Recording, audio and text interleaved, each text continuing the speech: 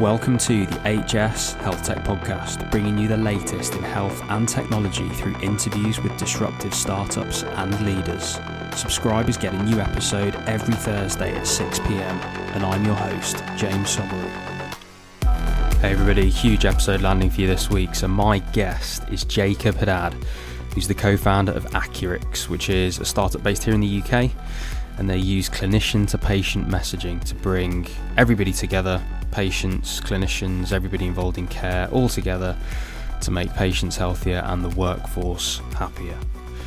So AccuRx raised 8.8 million Series A in February this year, 2019, and their product called Chain SMS is used by GP practices all across the country, so 1 in 3 across the country.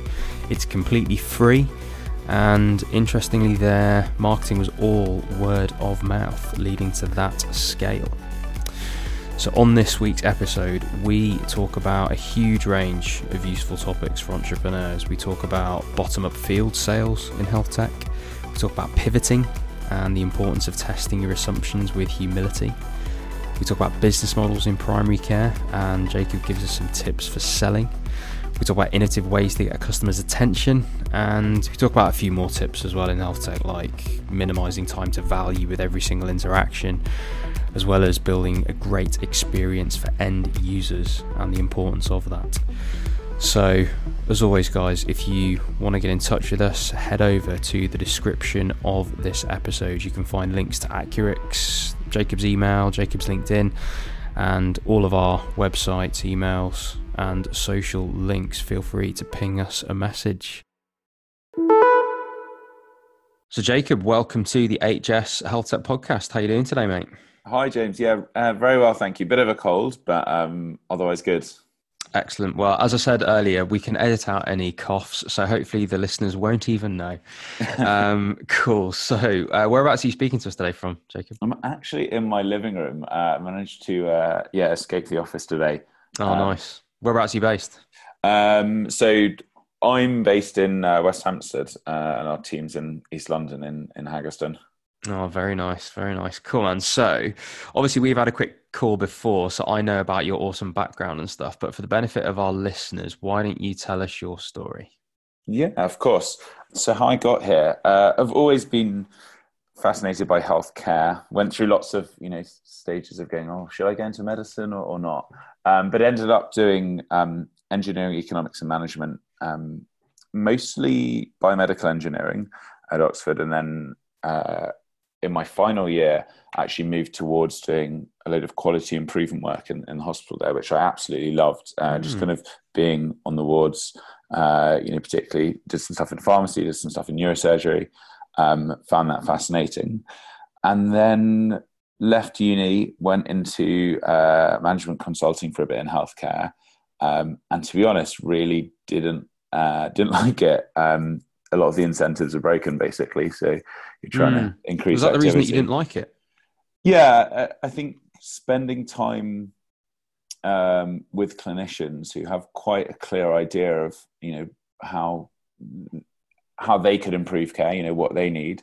And then you're going off and you're basically trying to increase activity, doing projects where trying to get district nurses to see more patients in a day, and district nurses were saying these patients don't actually, necessarily need to be seen. But actually, the trust is getting paid on, is making a decent margin on kind of low complexity activity. Yeah.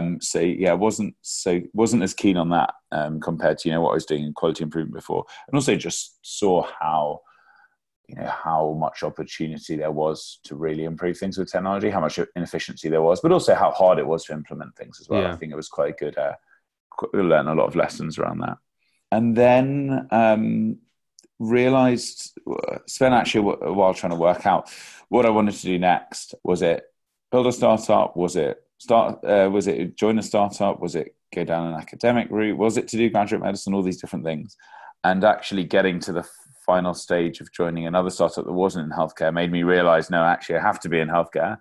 And then got some good advice, which was someone telling me, between all those options, that starting a company wasn't just like another career decision. It wasn't Do I go into consulting, or do I, go into research or whatever? It's just a fundamentally different decision. And that helps me actually make that decision in terms of, right, well, what do I want to do? And a friend I knew, Adi, who started SpeakSet, spoke very highly of Entrepreneur First. That's where he went through that program. But actually applied at university, didn't get in. And so, applied for it again with that real healthcare focus. Got a place, had a gap of a few months. So I went to work for another startup in outcomes-based commissioning, which was super interesting. It's something that, having got frustrated by broken incentives, something I was, really interested and passionate about, and still am. And then started Entrepreneur First. So actually, they're quite good at getting you to really focus on the kind of biggest, most difficult problems. And before starting, I went, what are those? Kind of had my floor filled with all different post-it notes. How can we get patients out of hospital sooner, and how can we help them manage their long-term conditions better, and how can we reduce inappropriate use of antibiotic prescribing, which was actually what I ended up, having what we focused on for the first 18 months. And I still believe, it is we pivoted, which we'll obviously get to later, but I still believe it's one of the biggest existential threats to modern medicine. If we want to be able to treat cancer, do transplants, even have safe childbirth services, like we need effective antibiotics. And it was around the time there was actually quite a lot more attention than there is now. Went in with that focus back in the beginning of 2016. You then used that program to find a co-founder, didn't you? And you sort of went to work on that big antimicrobial resistance problem. Yes. Yeah, so went in, and it's crazy kind of even saying it, but went in thinking we were going to build hardware, as in like point of care testing to put in GP practices, trying to take stuff out of microbiology labs and make it more compact, and use some computer vision to speed it up and things like that. Which, does not sound ludicrous. I mean, obviously now that you've immersed yourself in the problem and figured out that it is, fine, okay. But, if you're coming in cold and you look at the whole system and you're like, okay, well, how can I move things a bit closer to here so that it costs less? And how do I automate stuff and put computer vision? That's reasonable. Yeah, I think we had that, from first principles rationale. And then what Entrepreneur First was very good at is just getting you to go and talk to customers, go and talk to users, go and talk to like people on the front line, not just kind of sit and ideate and run blindly with ideas, but to go and just talk to as many people each week about kind of what you're doing, which is good, because often in the startup world, people are so closed and secretive, and they think their ideas worth millions. They don't want to share it with anyone, which is I think people are afraid to get their assumptions tested as well.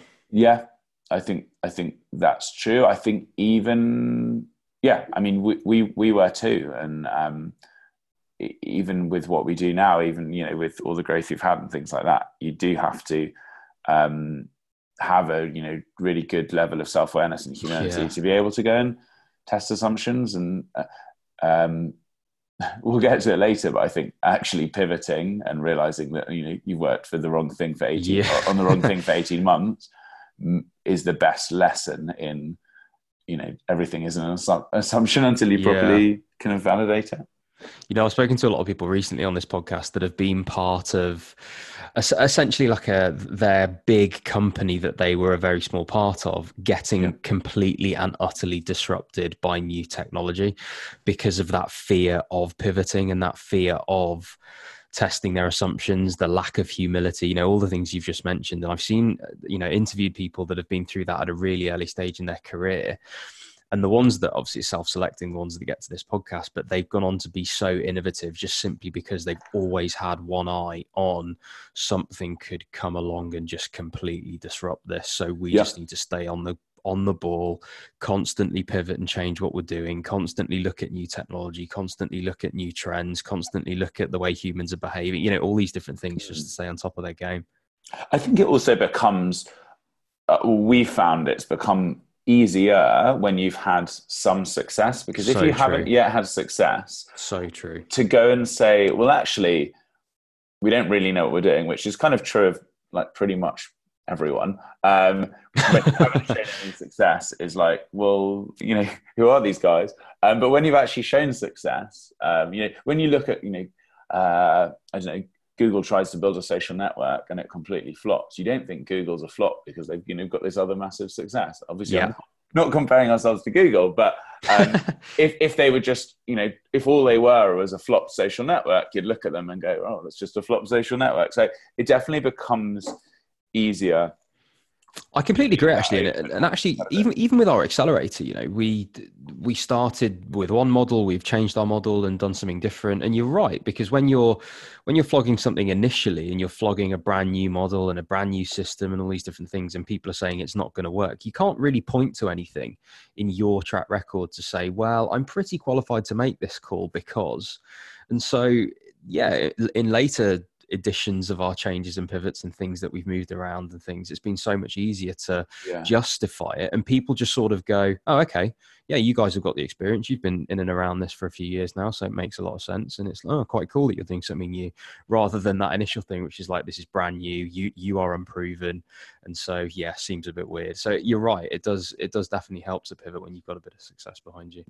Yeah, and it's always really hard, the whole people love kind of giving their 2 cents. I mean, I do it. And, we had loads of people who, got really excited about what we were doing with antibiotic prescribing. And, in hindsight, that's because we, spoke to people who were, had a real, passion about this, rather than, the kind of more representative population of frontline staff.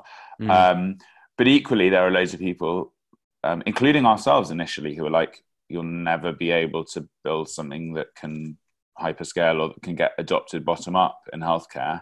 And we've done that. So you've got to be really careful about how I think, take advice as data points, but you kind of get a bit paralyzed if there's a reason loads of things haven't been done before. And if you kind of follow everyone's advice of what's possible and what isn't, then you might kind of make some steps forward, but it's going to be hard to make kind of big innovative leaps. It's a really good point. So last week I interviewed Neil from Skin Analytics, and we both sort of said that, as he was talking about his background, and he was saying, he asked a load of clinicians, he asked a load of data scientists, he asked a load of different computer scientists, different people about whether the idea was good.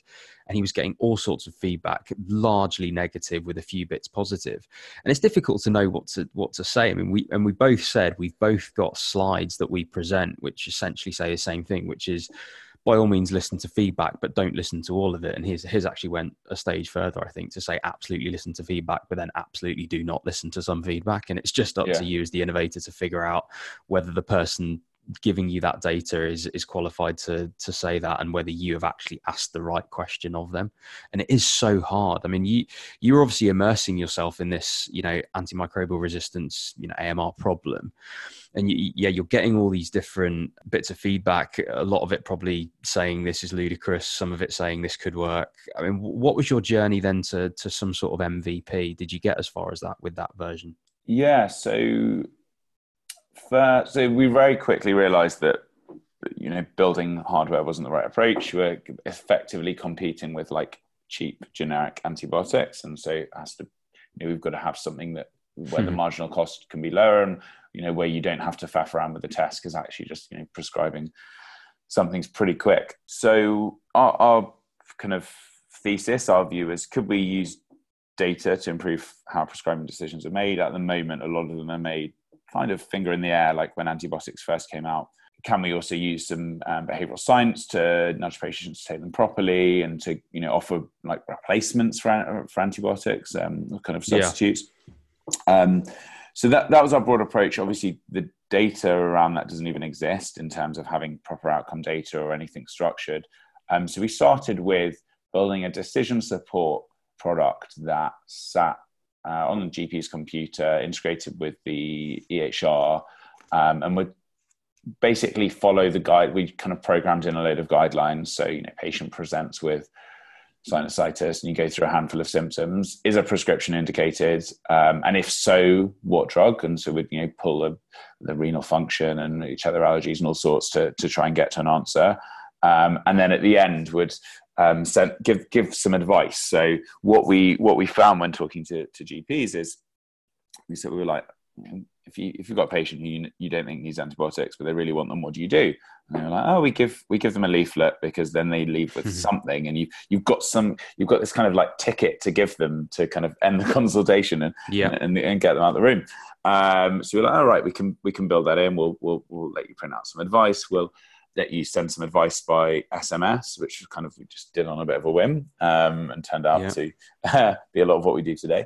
But anyway, we built that in, and tried that out, and we got into a really good, kind of how we got there. We realized we were just building in isolation of, Lawrence and I just sitting in one of our flats or something and kind of trying to program in these guidelines.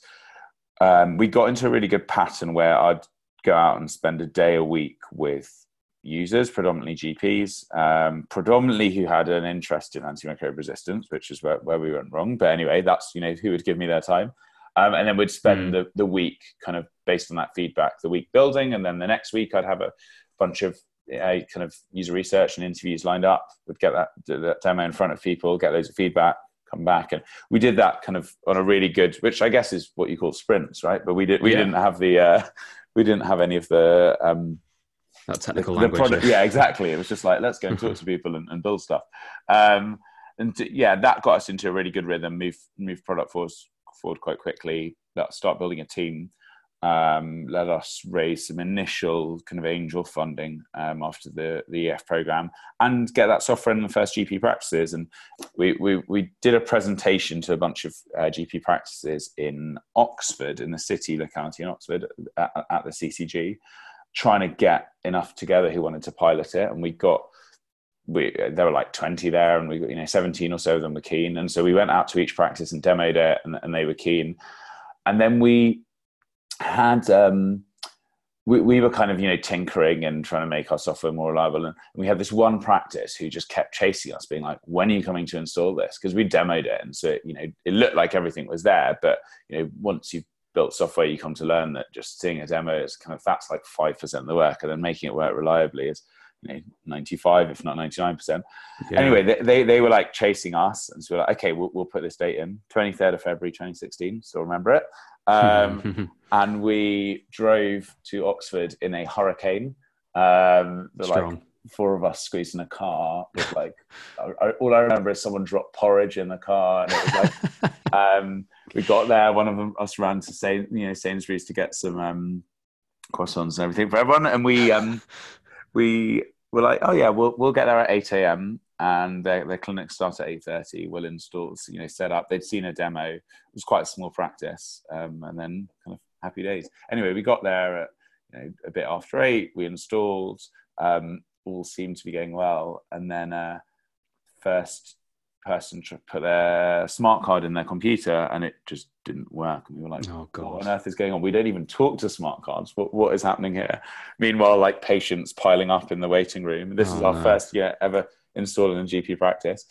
And it felt like an absolute eternity trying to get that fixed with IT support and all sorts. Now, end of the day, they were running the kind of a legacy version of the smart card software that just kind of, it was the last straw, and it just fell over. And so when we updated installed the new version, it fixed it. Yeah. But there was a good couple of hours where they were having, they couldn't prescribe that login properly. And that was, pretty... heart in mouth. Yeah. But when people say, get things out, release early, we could have spent another 6 months, another year working on software. We still wouldn't have hit that problem until we actually just got it. And a lot of, that's one example of, and we've got many of where building software in healthcare, you've really got to be, particularly, for healthcare staff, you've really got to be very mindful of where the IT estate is, and building things that actually work on computers with, old versions of Windows and slow internet and, old internet browsers. And so, a lot of our effort has gone into building for that world. But yeah, that was our first install in St Clement's surgery in Oxford. And then we had, we set up about 20 practices over the next few months, and we'd go to each one physically a few times to demo it initially, and then to install it, and then to come back and install for people we couldn't install them before. And the long and short of it is we just couldn't get usage up. Like, when we demoed it to people, they were like, oh yeah, this is really cool. And when they clicked the SMS button and a message went to the patient's phone and into EMIS at the same time, it was like magic. Like, people thought it was like witchcraft that, that we could do that in 2016 or 2017. But we couldn't get usage up. We had these kind of like depressing weekly utilization meetings, looking at the numbers, brainstorming loads and loads of ideas.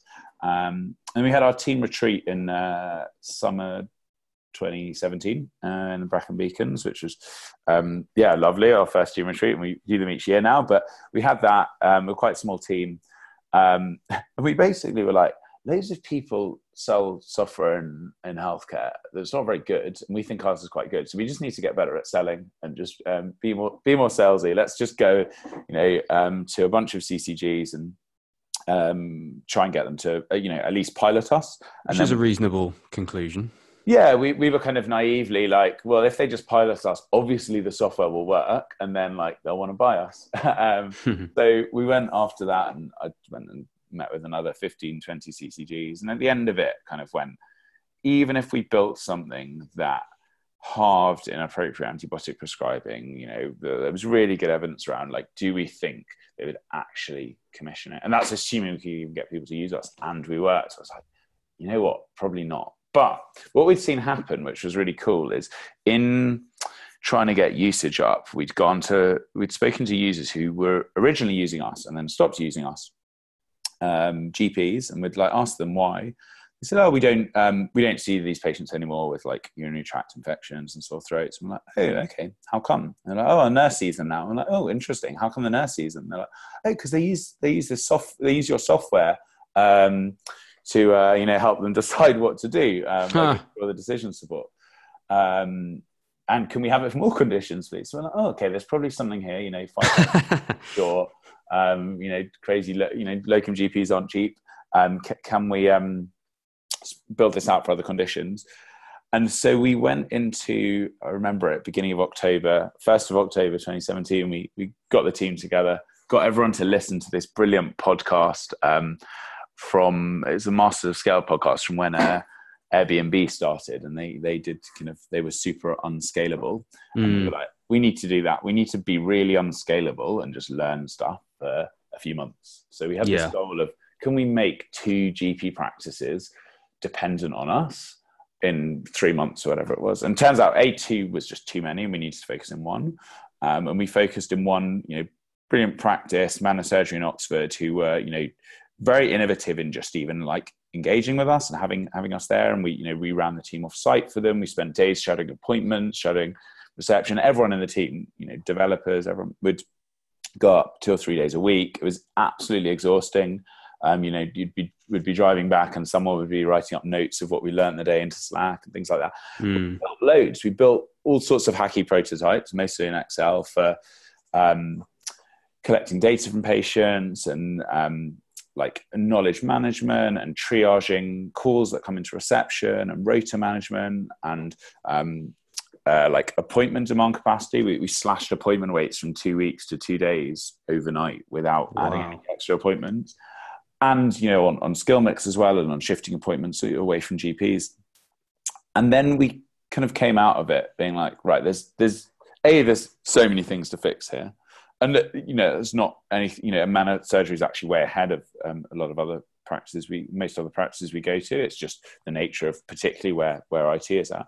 But what we also learned is that a lot of those weren't going to be scalable. A lot of them, you'd have to go into each organization and do a whole change management piece and look at, what's their staffing profile and who's retiring, and, what are the politics and all these different things. And we looked at a lot of other companies in IT and healthcare that hadn't really scaled, and realized that, our belief is that doing field sales kills innovation, because if you've got to drive around every single organization, not just once, but multiple times, like, you're not going to do that unless you've got, a super big ticket item. And so we went, we've got to try and find a way that we can build something that can be adopted bottom up, that end users can be like, oh, I want to use this. And that also it just wasn't very fun going out to, it's always great talking to users, but going out to loads of different practices, an hour's drive away or further, it's just really exhausting. And then going there and trying not to get in their way when they're really busy, and trying to, get onto their computers, but they're, their computers are busy, or they're busy installing updates or whatever's happening. So we were like, we need to find a way for people to install. So we did we took that as a kind of as a sprint. A couple of our team, Callum and Lorna, worked on that. First challenge was like, how do we build trust so people can install this random bit of software from our website? And we kind of thought about it for a week, and then we're like, we still don't know. Let's just try it, and hopefully someone will trust us. And then we also worried about this smart card thing, but we were like, well, we know how to fix it, and so. Because we'd hit it in GP practices, and we knew the fix. So we were like, well, if people hit that, we'll just have really good support, and we'll remote in and fix it. We'd seen people love the patient messaging part of our antibiotic prescribing. This kind of like moment of awe when something landed on their phone and it went into EMIS. But we realized that one of the reasons we weren't being used is we weren't routine. So we'd only work for like 5% of your appointments where a patient has a sore throat or a cough or whatever it is. And therefore you don't remember to use us. And we talk about it now in the team. We talk about, we compare flossing, which like everyone's meant to do, and they know they're meant to do, but they never do, to brushing your teeth, which is like in your routine, and so you do it every day. So like, how can we make this messaging in everyone's routine? How can we basically provide advice for every condition? And we were providing advice for infections before, which we actually wrote ourselves. Our clinical lead at the time, Lydia, wrote, and it's crazy that we were, even doing that we were writing advice for conditions. But like, where can we get advice for all these conditions? Well, NHS Choices at the time, now nhs.uk, had covered loads of conditions. They didn't have APIs at the time, so we just scraped the whole website, pulled out all the URLs and the condition names, and put that in. So when you had a patient open, you could click our little button, type in a condition, it would put in a link for that condition, you could add some text and send it. We thought that's how everyone would use it, to send advice, but actually, now that's 8% of our usage. A lot of it was plugging this unmet need of just getting a message to a patient, saying, oh, wow, these low, can you go to the pharmacy, all these different things. And one of our massive learnings that came out of that is, when you give people something generic, like, they will innovate. If you give people Microsoft Excel, people come up with all different uses for it. But if you give them like, an inventory management platform, all they can do is manage inventory. So that one of our product principles kind of came out of that. So we tested that in the practices that we're using the antibiotic prescribing before, and they really like that. And we're like, oh, actually, this is way better than the antibiotic prescribing, because it's actually just much more useful. And we wanted to find a way to grow bottom up. So we said, right, let's try and install this remotely. So we got a TeamViewer account, and we approached some. I think we had some practices who knew the practice we were testing in, and they were keen. So we tried installing over TeamViewer. That worked, and we were like, right, let's try and make this self-service. So we had this incredibly clunky flow where you'd sign up, you'd fill in a form on our website that you want to try us out, and we'd get an email saying, James at so-and-so practice wants to install us. And we'd rush to make a page for the practice on Wix, so it looked like it was an actual like automated thing. Part surgery, install, here's all the documents you need, here's your software license key, everything, here's the download. And then we'd publish that page, send them a link, and let them install, and then just be on hand and have really, really good support. And that started taking off. So then we were like, right, we've got something that people actually use. We also saw usage kind of going up there. People are starting telling other practices, and they'd got in touch and be like, oh, can we try this? So we're like, okay, well, referrals is probably going to be pretty strong. A strong way to grow. Like, how can we accelerate that? So we tried kind of everything to grow and approach other practices. We tried cold emails, cold calls, contacting the CCG, sending letters in the post, sending flyers in the post, going to events, getting EMIS to help promote us. The only thing that really worked was sending letters in the post with handwritten post-it notes on top saying, try this bit of free software. Interesting. Of all the things, we tried putting money into Google ads, we tried everything. Why do you think that was? I think the other channels are really noisy. So if you're a busy practice, you don't pay it. I do the same, right? You get all these emails in every day. You don't pay attention to them. That's a good point. And when I say it worked, it was really small numbers with like 1% rather than 0. Yeah. Practices. Yeah. It was like 3% conversion. Yeah. But what it gave us is it gave us kind of seeds in these areas where, the main route of our installs was referrals. So I remember this one, we had one practice manager come on our chat on our website, ask loads of questions about our business model and what we do with data and our, how we're funded and all these different things. And we said, look, we're an EMIS partner. We've gone through all their assurance. We've gone through assurance with NHS Digital. Just download us, try us out with a dummy patient. And we were like, this person's never going to try us. That's so skeptical. Anyway, later that day, they're like, this is the best thing since sliced bread. The next day, CC'd into an email they sent to 30 other GP practices being like, I got this letter. It sounded really dodgy, but actually I called them up, spoke to them. I've tried it out and like all our GPs are loving it. You have to stop what you're doing and like start using this. And at the time we had like 25 GP practices and this person had just emailed 30. And so like this was like, wow. We were like, okay, this is probably going to be might be a good way to grow. And then we kind of spent, this was beginning of 2018.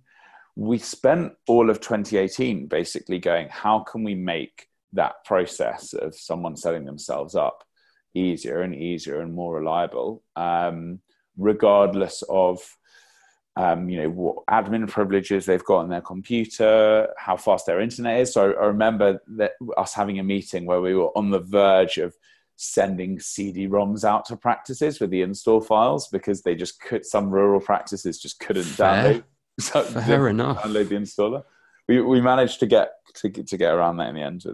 Got a very good engineering team, and spent a lot of year kind of optimizing for that. We had, it was true that product was kind of truly like very iterative in that we got a load of feedback. People wanted some templates, so we built a few templates, and they wanted to make their own templates. So I don't know where the idea came from, but we were like, right, well, if you want to make your own templates, we'll let you do that, but you've got to tell another practice about us first. And so we built in that kind of referrals mechanism, and then they wanted to make templates for their whole practice. And so we were like, okay, well, you've got to refer 2 other practices. And that was quite new to people in healthcare. I guess, in consumer software, people are used to like referral incentives. People don't get that on their, even not even in healthcare, even on just kind of their work systems often.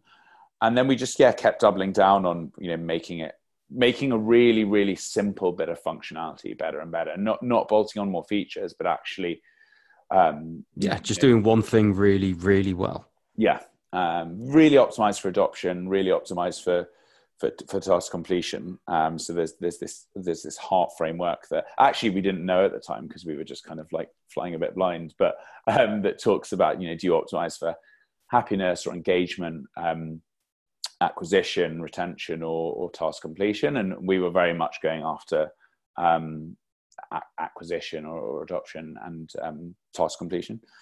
That was the bulk of 2018, and it took us a few months to really turn off the skill mix work and just go, this isn't actually going to be scalable, we don't think.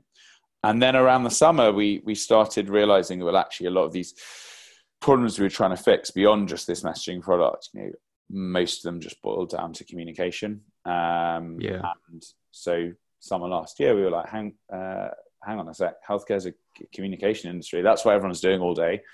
And it wasn't like that 50 years ago, because you'd see a doctor and they'd tell you what to do. And they didn't have a team. It was just kind of individuals prescribing, treating, diagnosing. Now they've got teams. Those teams need to communicate. That's what everyone's doing all day, making referrals, getting second opinions, coordinating care, getting information to patients. And that's how we got to here. That's awesome, man. And there's so many things that I want to talk to you about in that story. And I think the first one is with your antimicrobial resistance product, i.e. before the pivot to patient communication or doctor-patient communication, or clinician-patient communication to be politically correct, you got really far. Like, you connected to EMIS, you got it to GPs, you were definitely on the lines of solving a problem, because you were definitely getting into the room with lots of potential buyers, and you had these things going on. It's just interesting to me that there's still clearly a problem to be solved there in a big way, that the system just wasn't set up quite right to allow you to solve it. But you did so much work there that actually enabled you to then move really quickly once you'd pivoted, because then once you've done all the hard work, I mean, connecting to EMIS, by the way, which, you know, for those in other countries that are listening, is an electronic medical record system used in primary care, one of sort of 3 or 4 big ones. You know, once you've done that work, which is incredibly long and difficult and actually quite expensive, your ability to then scale a solution that flew into the hands of people that really wanted it was exponentially more than having to go through that process whilst still trying to figure out that you were onto a good idea. Yeah, I think we were partly, you know, very lucky in that a lot of the capability we built, both in, you know, integrations in our tech stack, because actually, you know, you can get the APIs, but making them work in the real world is a different thing. Well, this is it. Yeah. In our team, in our understanding of our users, things like that, all of that was transferable. And the thing we always reflect on is nobody asked us to go and build an easier way to message patients. Not once, you know, when we're doing any sort of user research or testing, did people say, like, this is a pain point. You know, in hindsight, you go and look at the processes, and when someone's dictating a letter and then tasking admin to say, can you type up this letter and send it to a patient, that's probably not the most efficient way to do things. But, you know, I don't know if we would have, you know, found product market fit had we not gone down that, you know, 18-month diversion of antibiotic prescribing. Now, would I have rather we did it in, you know, 9 months instead of 18 months? 100%. But, you know, at least it didn't take you 10 years. Yeah, at least it didn't take us 10 years. At least we, you know, we were able to keep going. We had what was great as well as the angel funding. We had some Innovate UK funding as well. Nice. And it, you know, I don't think you can ever regret these things, because so much of this is timing. And actually, if we'd learned that in 6 months, maybe we wouldn't have, you know, ended up speaking to the right practices, or you know, we just wouldn't have had quite as much insights. And you know, the thing is, mate, as well, I think you had enough traction to bang your head against the wall for a lot longer than you actually did. I think there are plenty of people out there that would have got the traction that you did and still been trying to plug that now. I do genuinely believe that. I think actually I guess humility is one way of putting it. Your ability to recognize the problem that did need solving is another. I guess how generic the technology was, and actually the fact that you had a system where your customers were reporting back to you, you know, all of those things contributed to you actually moving forwards with the pivot and you know, changing the product slightly. But I do believe that there are people out there that based on that amount of traction would still probably be trying to flog that, you know. So I think it is testament to you to actually looking at it through that lens of humility and problem solving and scalability and all those different things, to actually say, you know what, actually, let's cut our losses here. Because there is the sunk cost fallacy as well, isn't there? That, you know, you don't want to have thought that all of this work was in vain if I'm then going to go and do something completely different. It is a special type of mindset that doesn't even allow you to move on.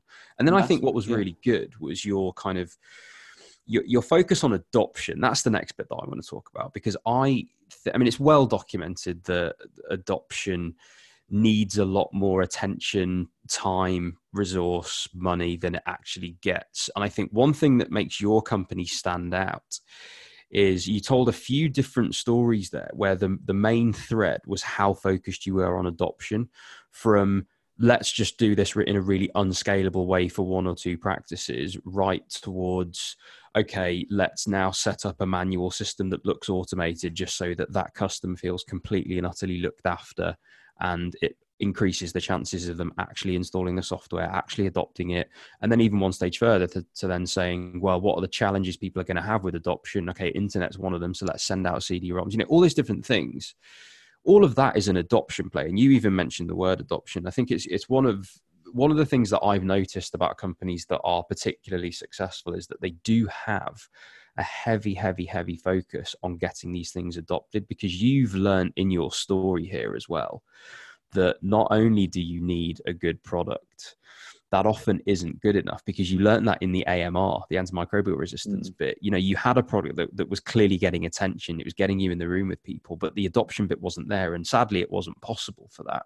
But I think that's also given you this attention on adoption when you have got a product where it could work, because you've probably learned the lessons that way.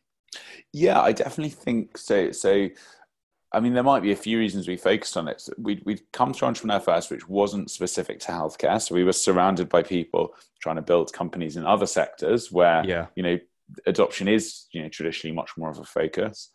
And also just realizing that even if we built this, absolutely world-class, game-changing bit of software for antibiotic prescribing, if only 10 people are using it or 100 people are using it, it's not going to make a blind bit of difference in terms of like impacting patients or, the effectiveness of antibiotics. B, it's not going to build a business. And, where we've got to is, I think it's, once you've got adoption, you can, quite easily find out not easily, but, it's straightforward. There's a route to finding out what people need and building it and getting it in their hands. And now I know if we build a feature and ship it in tomorrow's release, it goes out to 3,000 practices. Whereas if you're tweaking a product that nobody's using yet, or a handful of people are using it, the impact is just that much smaller. And that's the beauty of software, I guess. And that's why adoption's so important. There's this saying of, if you're not sure if you've got product market fit, you don't have it. And if you've got it, you'll know. And in those early days when we, got patient messaging out and people would email back in all caps being like, all sorts of, crazy feedback being like, if this had feet, I'd kiss it. And, referring it to people and putting it in their job adverts being like, we use this. And just, in particular that, telling other practices and seeing adoption grow and seeing engagement grow. So where people were using it, they came back and like, oh, we've, come up with all these different great ways to use it. And that's what product market fit felt like. And one of the difficult things has been, partly that's luck. And, what we've been doing more recently, particularly in like going into hospitals and things, we forget how much iteration it took to get there and how we were running 20 different experiments in one GP practice to find that. It wasn't like a light bulb moment where we're like, oh, we need to do that. That's a phrase that comes up a lot on this podcast, not a light bulb moment. I think it's starting to become a little bit of a feature, I think, in the people that I speak to, that actually you don't just all of a sudden go for a walk and have this amazing idea. I mean, it happens for some people, but that they seem to be in the minority. It does just seem to be hard graft and iteration that eventually leads to an idea, and then more hard graft and iteration that ends up being product market fit. It really does. I think even where it happens for some people, that's probably luck and like survivorship bias, where like you hear about those cases, but you don't hear about all the light bulb moments that, never went anywhere. Complete nonsense. Absolutely. Even when people do have something closer to that, the amount of iteration that's required to, make it actually work is obviously, is obviously huge.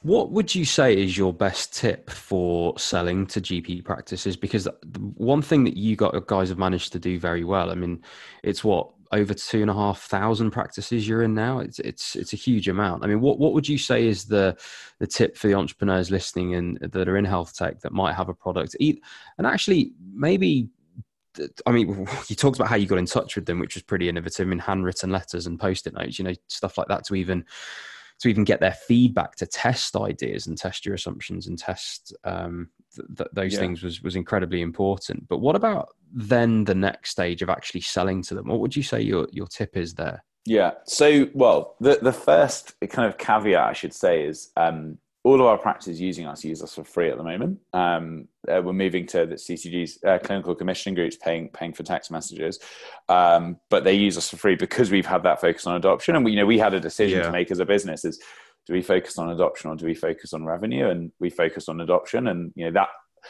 that actually, fundraising was hard when you're doing that, but actually when we just were very explicit about that, it got a lot easier because it filtered out a lot of investors. In terms of getting people to GP practice to adopt us, across their practice, I think, looking back, the way we've been able to do that has been, one, just optimizing for time to value. So making sure that within 5 minutes of someone hitting our website for the first time, they're sending messages to their patients. So that you can see that really soon. And in particular, you can do that on a dummy patient and send a message to yourself and just like see the value. And I think, healthcare is plagued by software being bought by procurement teams who won't actually use it. And I think it's actually just really sad, because it means that loads of, smart, well-resourced kind of tech companies aren't building software for end users. They're building software for kind of procurement people to tick boxes. But I'd say really minimizing time to value. Really, I guess the second one, which kind of came out of that then, is optimizing for end users and just building a great experience for them, not for all the check boxes that someone in procurement needs. And that's been one of the benefits of not selling and focusing on adoption. And then I'd say the third one is avoiding there needing to be a consensus decision. So typically, in any sort of field sales process, for an organization, be it a GP practice, a hospital, a community trust, to start using something, a group of people all have to say yes, but one person can say no, and that's the end of it. And those group of people are really busy, and they don't really have headspace to think about these new things, and they've got these shadow of all these other things that they tried, or they're really worried about if something goes doesn't work that well, does it harm their reputation, and all these things. So when I say avoid the consensus decision, what I mean is let one person try us out without even having to talk to colleagues, and let them then, and that links up with time to value. If they then can see value, then they'll go to their whole team and be like, and this literally happens in GP practices, they'll go and knock on the GPs or nurses door next door and be like, oh, come look at this. And they cry around the computer, and that's a much better way to get a consensus decision than, people looking at a, shiny brochure or something like that. Really interesting, mate. And I guess before we close out, you mentioned fundraising. Whereabouts are you guys on that journey? So beginning of 2018, we were, really focused on GP practices. As we saw that grow really well, we were like, this communication problem goes way beyond just GP practices communicating with their patients. It includes them communicating with hospitals and care homes and pharmacies and community providers. And it also includes, and communicating within their teams, and the hospitals communicating within their teams and with patients.